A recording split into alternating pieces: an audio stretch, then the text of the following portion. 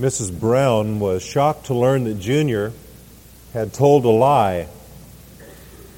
Taking the youngster aside, she wanted to have a heart-to-heart talk with him about the sin of lying.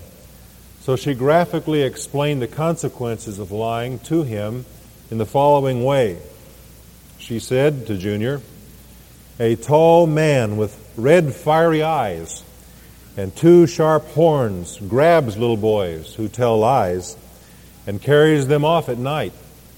He takes them to Mars, where they have to work in a dark canyon for 50 years.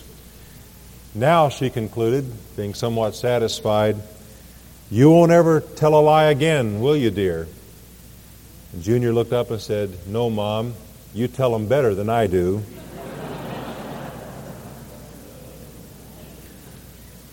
Lying is sort of like potato chips. Bet you can't tell just one.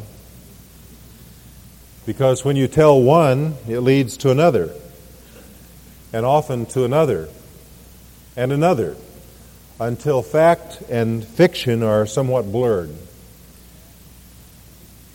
I well remember a young lady who was in a youth group that I was taking care of a number of years ago now in the ministry, who had gotten to that point in her own life as a teenager.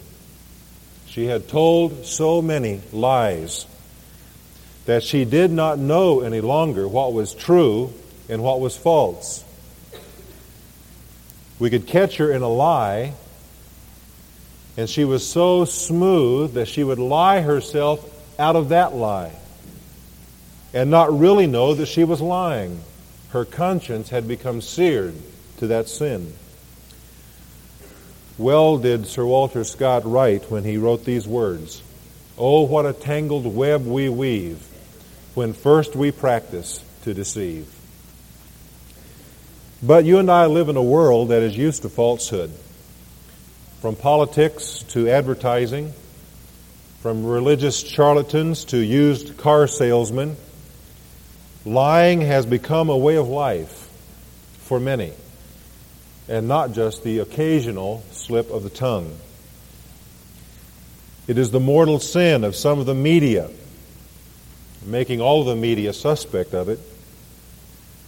Lying destroys. It destroys not only the individuals who practice it, their families, their associates, but lying ultimately destroys society. No relationship, no business association, no society can long exist which is constructed on deceit and lies. That is why God says in His Word, "You shall not bear false witness against your neighbor."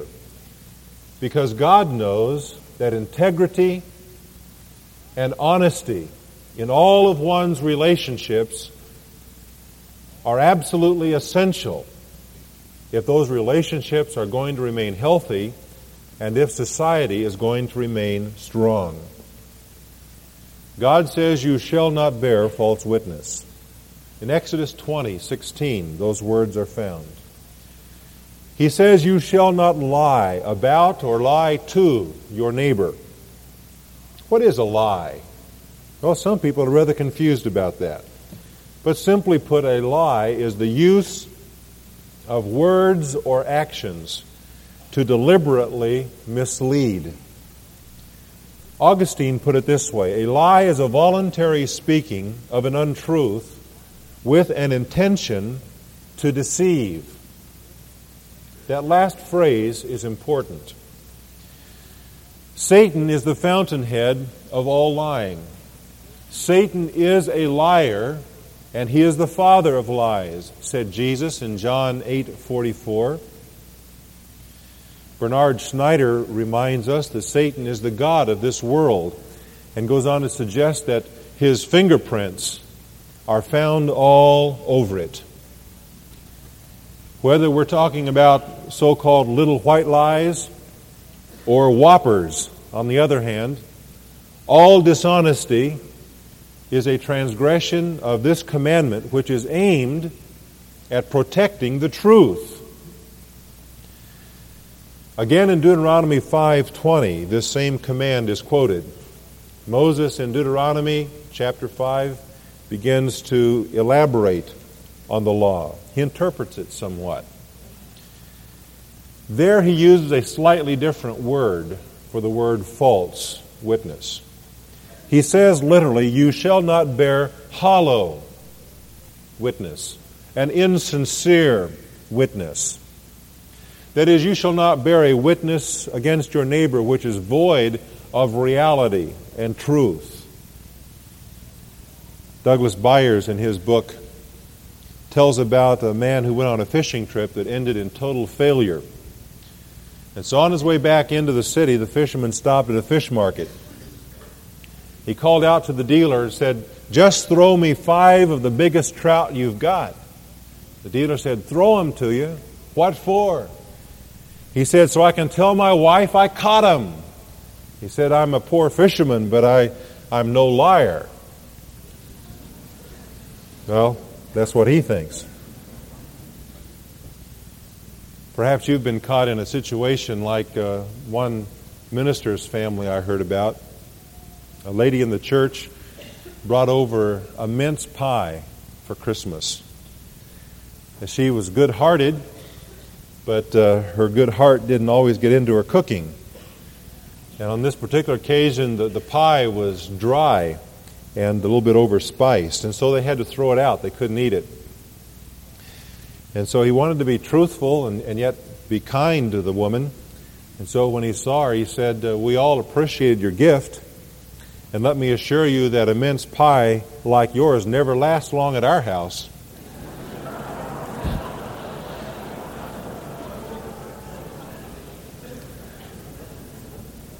You see, that's what Moses is really getting to. Don't let your witness to your neighbor be hollow, be void of reality. How easy it is to use words that can deceive. In Proverbs 12:17, it says, he who speaks truth tells what is right, but a false witness, deceit. God's main point here in this command is that our neighbor's most precious possession is his name.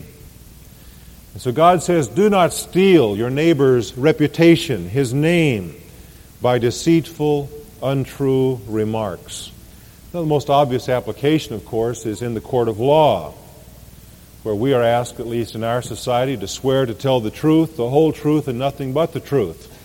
So help us God. And usually a little truth gets in. But the command goes beyond the law court. It incorporates and encompasses any relationship that we have. It includes any conversation that we carry on. Honesty is the bedrock of a strong society. God provided for it in Israel through this commandment. Now, this commandment includes also a variety of sins of the tongue. I think it might be important to point out that it would not include certain figures of speech, such as hyperbole or exaggeration. Now, exaggeration, if it's intended to deceive, is a lie. But exaggeration can be an employment of speech to make a certain point. In using it that way, there is nothing in transgression of this commandment. Nor is sarcasm, for example, which is a legitimate figure of speech, necessarily the breaking of the 9th commandment. Even the Apostle Paul, in writing the inspired words of God in 2 Corinthians, uses sarcasm rather liberally. Nor is the telling of jokes or humorous stories, which may not be factual, the breaking of this commandment, unless they are tended to mislead or deceive a person. Nor are methods of teaching, like the use of parables, the breaking of the 9th commandment. A parable may not have actually happened. Jesus told many parables, but he wasn't lying because he wasn't intending to deceive. Indeed, his intent was to make a point. It was to clarify. But the following things are included in the 9th commandment. The telling of half-truths, or for that matter, untruths, in order to deceive and lead another person astray in his thinking. Douglas Byers said a complete lie is easily killed, but A half-truth has 9 lives. It is far more deceptive because it is more believable. One doesn't have to be a youngster or even a teenager to know how to twist the facts and turn the truth to one's own advantage. Any of you who have small children know how children are wont to tell their side of the story, but leave out a pertinent fact or two that might be important to get the whole story. We adults are equally skilled at doing the same thing. Gossip and tale-bearing would be included in the 9th commandment. A number of times in the book of Proverbs, especially in chapter 26, the misuse of the tongue and bearing tales and gossip is condemned. Do you realize that the most untamed animal, the most vicious animal in all of the world is caged in your mouth?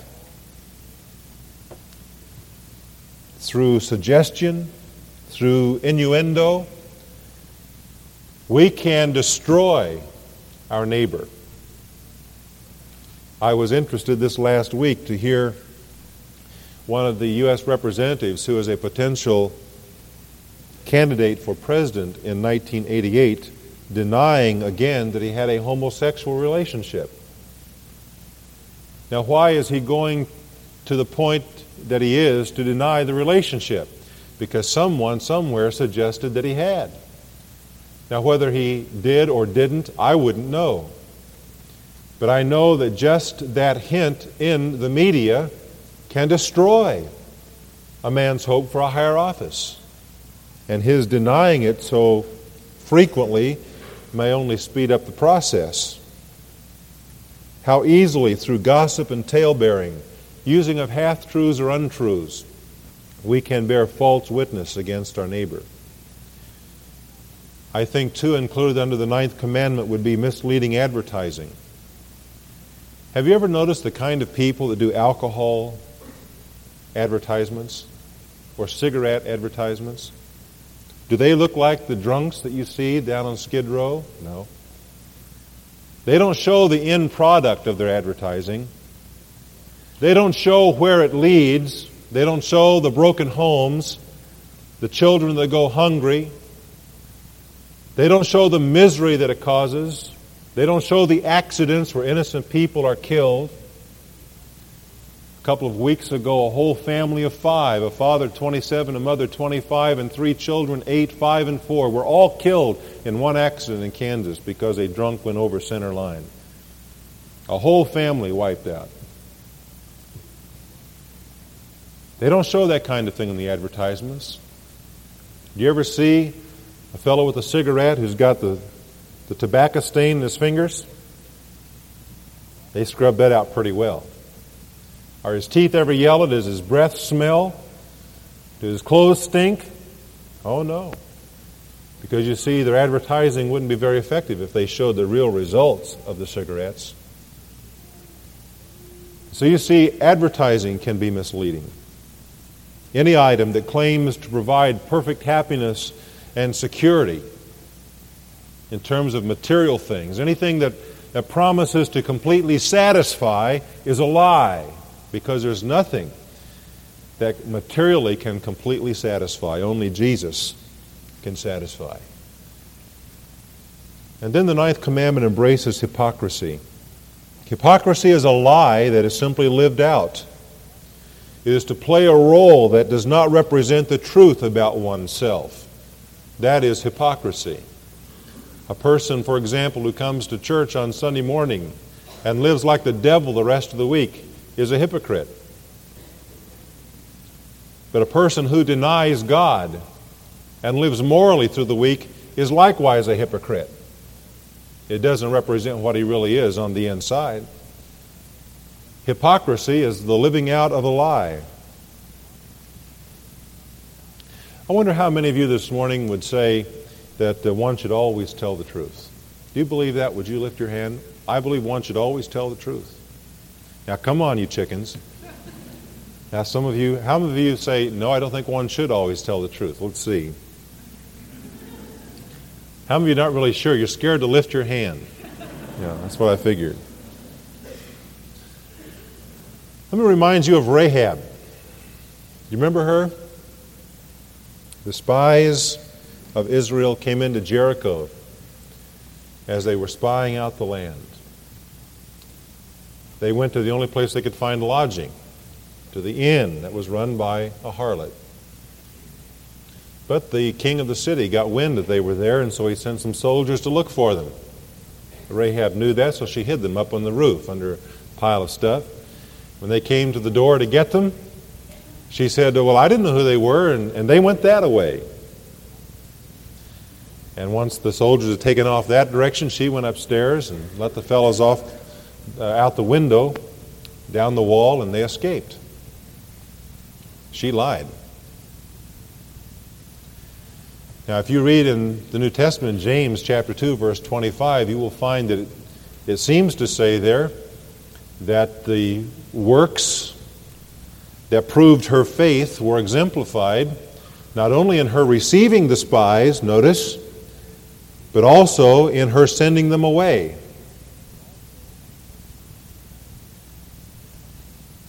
Let me bring to your mind a more contemporary example. What about Corrie ten Boom and the brave people in World War II who hid Jews from the Nazi murderers?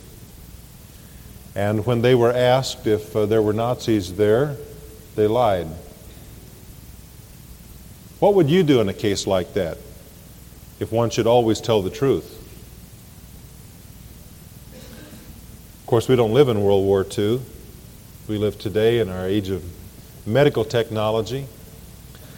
You know, today we can keep people alive. My grandmother has been alive now for 4 weeks in intensive care, desiring to go home. We can keep people alive almost indefinitely. What do you do when a grandparent, for example, is critically ill, near death, and a child, let's say a child, is killed in an accident? Do you tell the grandparent? What do you do if the grandparent says, Where's Bobby? What are you going to say? If you tell her the truth, it may kill her. I believe I'm correct in saying that Joseph Kennedy never knew about the death of Bobby. I believe that was kept from him.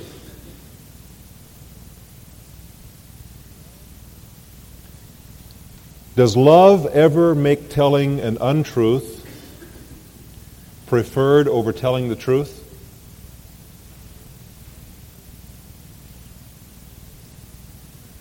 If you'd like to investigate that question a little further, let me give you a couple of books to read, because I'm not going to answer it for you this morning. I would encourage you to get a hold of a book by Norm Geisler called Options in Contemporary Christian Ethics.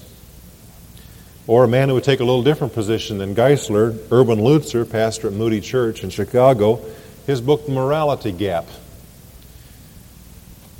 See, these are questions that the philosophers and Christian ethicists think about. And it's good for us to think about them from time to time as well, because they do touch our lives. They do touch our lives, these questions. But apart from questions like these, there is obvious application of this commandment to our lives which cannot be debated. And I'd like you to turn to the New Testament to Ephesians chapter 5, where we have it stated a little differently. Ephesians chapter 4. And we'll look at 2 verses in the chapter that deal with the subject that's before us this morning. First, verse 25. After reminding us of the new person that we are in Jesus Christ, the Apostle Paul says, Therefore, in light of the new person that you are in Christ, laying aside falsehood, speak truth, each one of you with his neighbor, for we are members of one another. And so here the Holy Spirit causes Paul to write the 9th commandment in the positive mode. He doesn't say don't bear false witness. He says speak truth, every man with his neighbor. We are members one of another. To do that, we must put away falsehood, whether it be falsehood of our lips, falsehood of lifestyle. We must remember that both lying lips and a lying life are an abomination to the Lord. And then we are to cause our lips to speak the truth to our neighbor. Why? Because we are members one of another. And if we lie to another person, we are actually undermining ourselves. We are undermining the trust that the other person has in us. My little boy has a book that teaches this. It is a book that features the Berenstain Bears. Are you familiar with them? And the lesson of the book is that once trust is broken, it cannot be easily restored. That's not good for children to know only. It's good for all of us to remember. Husbands and wives, employees, employers, friends, partners, roommates. When we lie to another person, we are undermining ourselves as well as that person. It is a dangerous thing to do. And that's why the New Testament says, speak truth. Oh, may God enable us to put a guard upon our mouths so that we speak what is true and what is honest. But then a few verses before this, back in verse 15, he includes an additional thought. He says, speak the truth in love. In other words, we are to not only speak truth, but we are to speak it out of a heart of love.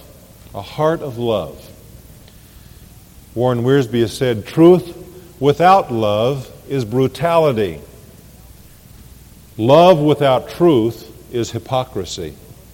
That's a good statement. Gentlemen, it's possible for you to be brutal to your wives by just speaking the truth. That breakfast may have tasted like a morning burnt sacrifice, but don't say it that way.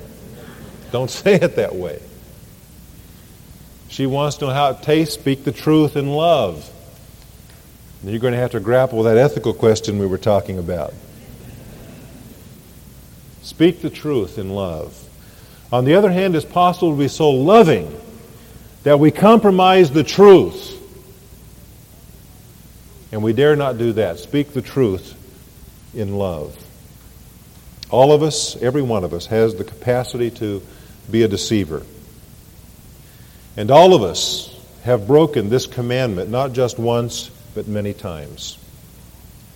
And it may be this morning that you, sitting right there, have become aware through the Holy Spirit's work in your heart of a lie that you have told, that you're living out, and you know right now you're going to have to deal with it. What do? There's only one thing you can do with it, and that's face it and confess it to God. Because if we confess our sins, He's faithful and just to forgive us our sins and to cleanse us from all unrighteousness. You need to face the reality of the lie and say before God, I have lied and I acknowledge what I've done. Deal with that sin. If you're practicing a lie today in relation to God, you're lying to God. You realize that the first judgment of the church age came upon a husband and wife who were lying to God. They were lying about what they had given to the Lord. You say, what's the matter? Didn't they bring a tithe? No, they didn't bring 100%. They were pretending to bring 100%. Were lying about it. And so God slew them. And He said to them, you have not lied to men, you have lied to God. You have lied to the Holy Spirit. They were dead and buried. That was it. Thank God that in His grace He doesn't strike all of us when we lie. Or there wouldn't be anybody here this morning, including the person behind the pulpit. We have to realize how lying offends a holy God, a God who is truth. We have to realize that. That's why God pointedly, in the book of Revelation, says that no one who makes a lie will enter into heaven. He says that liars have their place in the lake of fire. Lying is offensive to God. Oh, thank God for His grace. Thank God for the cleansing blood of the Lord Jesus Christ, through which we can find forgiveness for all of our lies. We have to deal with lying. You may be a college student or a businessman or a homemaker. If you find yourself today involved in a lie, it may be a lie that has been thrust upon you by the boss at work. He has said to you, you will do this or you'll lose your job. May I encourage you, ma'am, sir, lose your job before you sell yourself to a lie.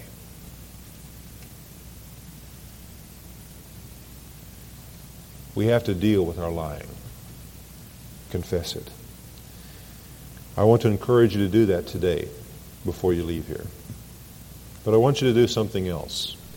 I want you to join me in committing ourselves to truthful tongues. David prayed, "Set a guard, O Lord, over my mouth. Keep watch over the door of my lips." He also prayed, "I will guard my ways that I might not sin with my tongue." And he opened himself before the Lord and he said, "Let the words of my mouth and the meditations of my heart be acceptable in thy sight, O Lord, my strength and my Redeemer." Would you today pray that to the Lord? Say, "Lord, set a guard over my mouth. Lord, let the meditations of my heart and the words of my mouth that come out of my heart be acceptable to you, the God of truth and the God of love." Perhaps the most tragic example of a false witness is found in Luke chapter 22.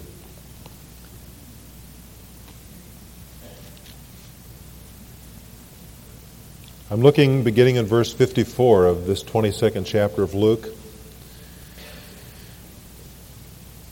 where it says, "And having arrested Jesus, they led him away and brought him to the house of the high priest. But Peter was following at a distance. And after they had kindled a fire in the middle of the courtyard and had sat down together, Peter was sitting among them, and a certain servant girl, seeing him as he sat by the firelight, and looking intently at him, said, 'This man was with him too.' But he denied it, saying, 'Woman, I do not know him.' And a little later, another saw him and said, 'You are one of them too.' And Peter said, 'Man, I'm not.' And after about an hour had passed, another man began to insist, saying, 'Certainly this man was also with him, for he is a Galilean too.' And Peter said, 'Man, I do not know what you're talking about.' And immediately, while he was still speaking, a cock crowed. And the first sentence in verse 61 is absolutely electrifying. And the Lord turned and looked at Peter. Can you see that? Can you bring that scene up to your mind? Jesus is there in the judgment hall. Peter was able to watch what was taking place. Peter is denying out here around the fires, even knowing Jesus, undoubtedly hoping that Jesus won't hear these words. But immediately when the cock crowed, Jesus turned and their eyes met for an instant. And in that instant there was total devastation in the heart of Peter. And it says that he remembered the word of the Lord, and he went out and wept bitterly. As we sit here this morning, I wonder if the Lord hasn't turned and looked at someone here. And right now in your heart, you feel that look. You can see his eyes. And you feel the need to weep, to repent. Will you do the same thing Peter did? He wept his way into confession and out of it, and got back into fellowship with the Lord. I admire the young lady who this last year was willing to go before the nation and admit her sin. Not only the sin of immorality, but the sin of having lied about it. At some point a few years ago, she came to know the Lord Jesus Christ as her Savior. And Jesus turned and looked at her too. And she remembered a man who was in prison in Illinois, whom she had falsely accused of assaulting her. She was willing to go to the state of Illinois and make things right in order that she might be forgiven and make restitution for a lie that had cost a man years of his life. She was willing not only to publicly testify of what she had done, but she was willing to be mocked by an incredulous media, judge, and public. They could not get a hold of the fact that a person would come forward like that. The world cannot understand the work of God in the heart of his child. But God is working in some hearts here this morning. God is talking to you about your witness. And wherein it's been false, will you talk to the Lord about it right now?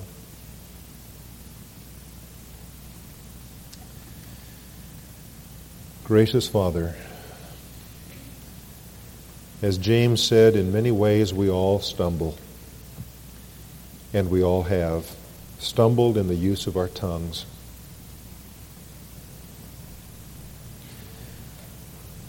I thank you for the cleansing that you give from guilt and the cleansing that you bring to the conscience when we honestly own up to our transgressions.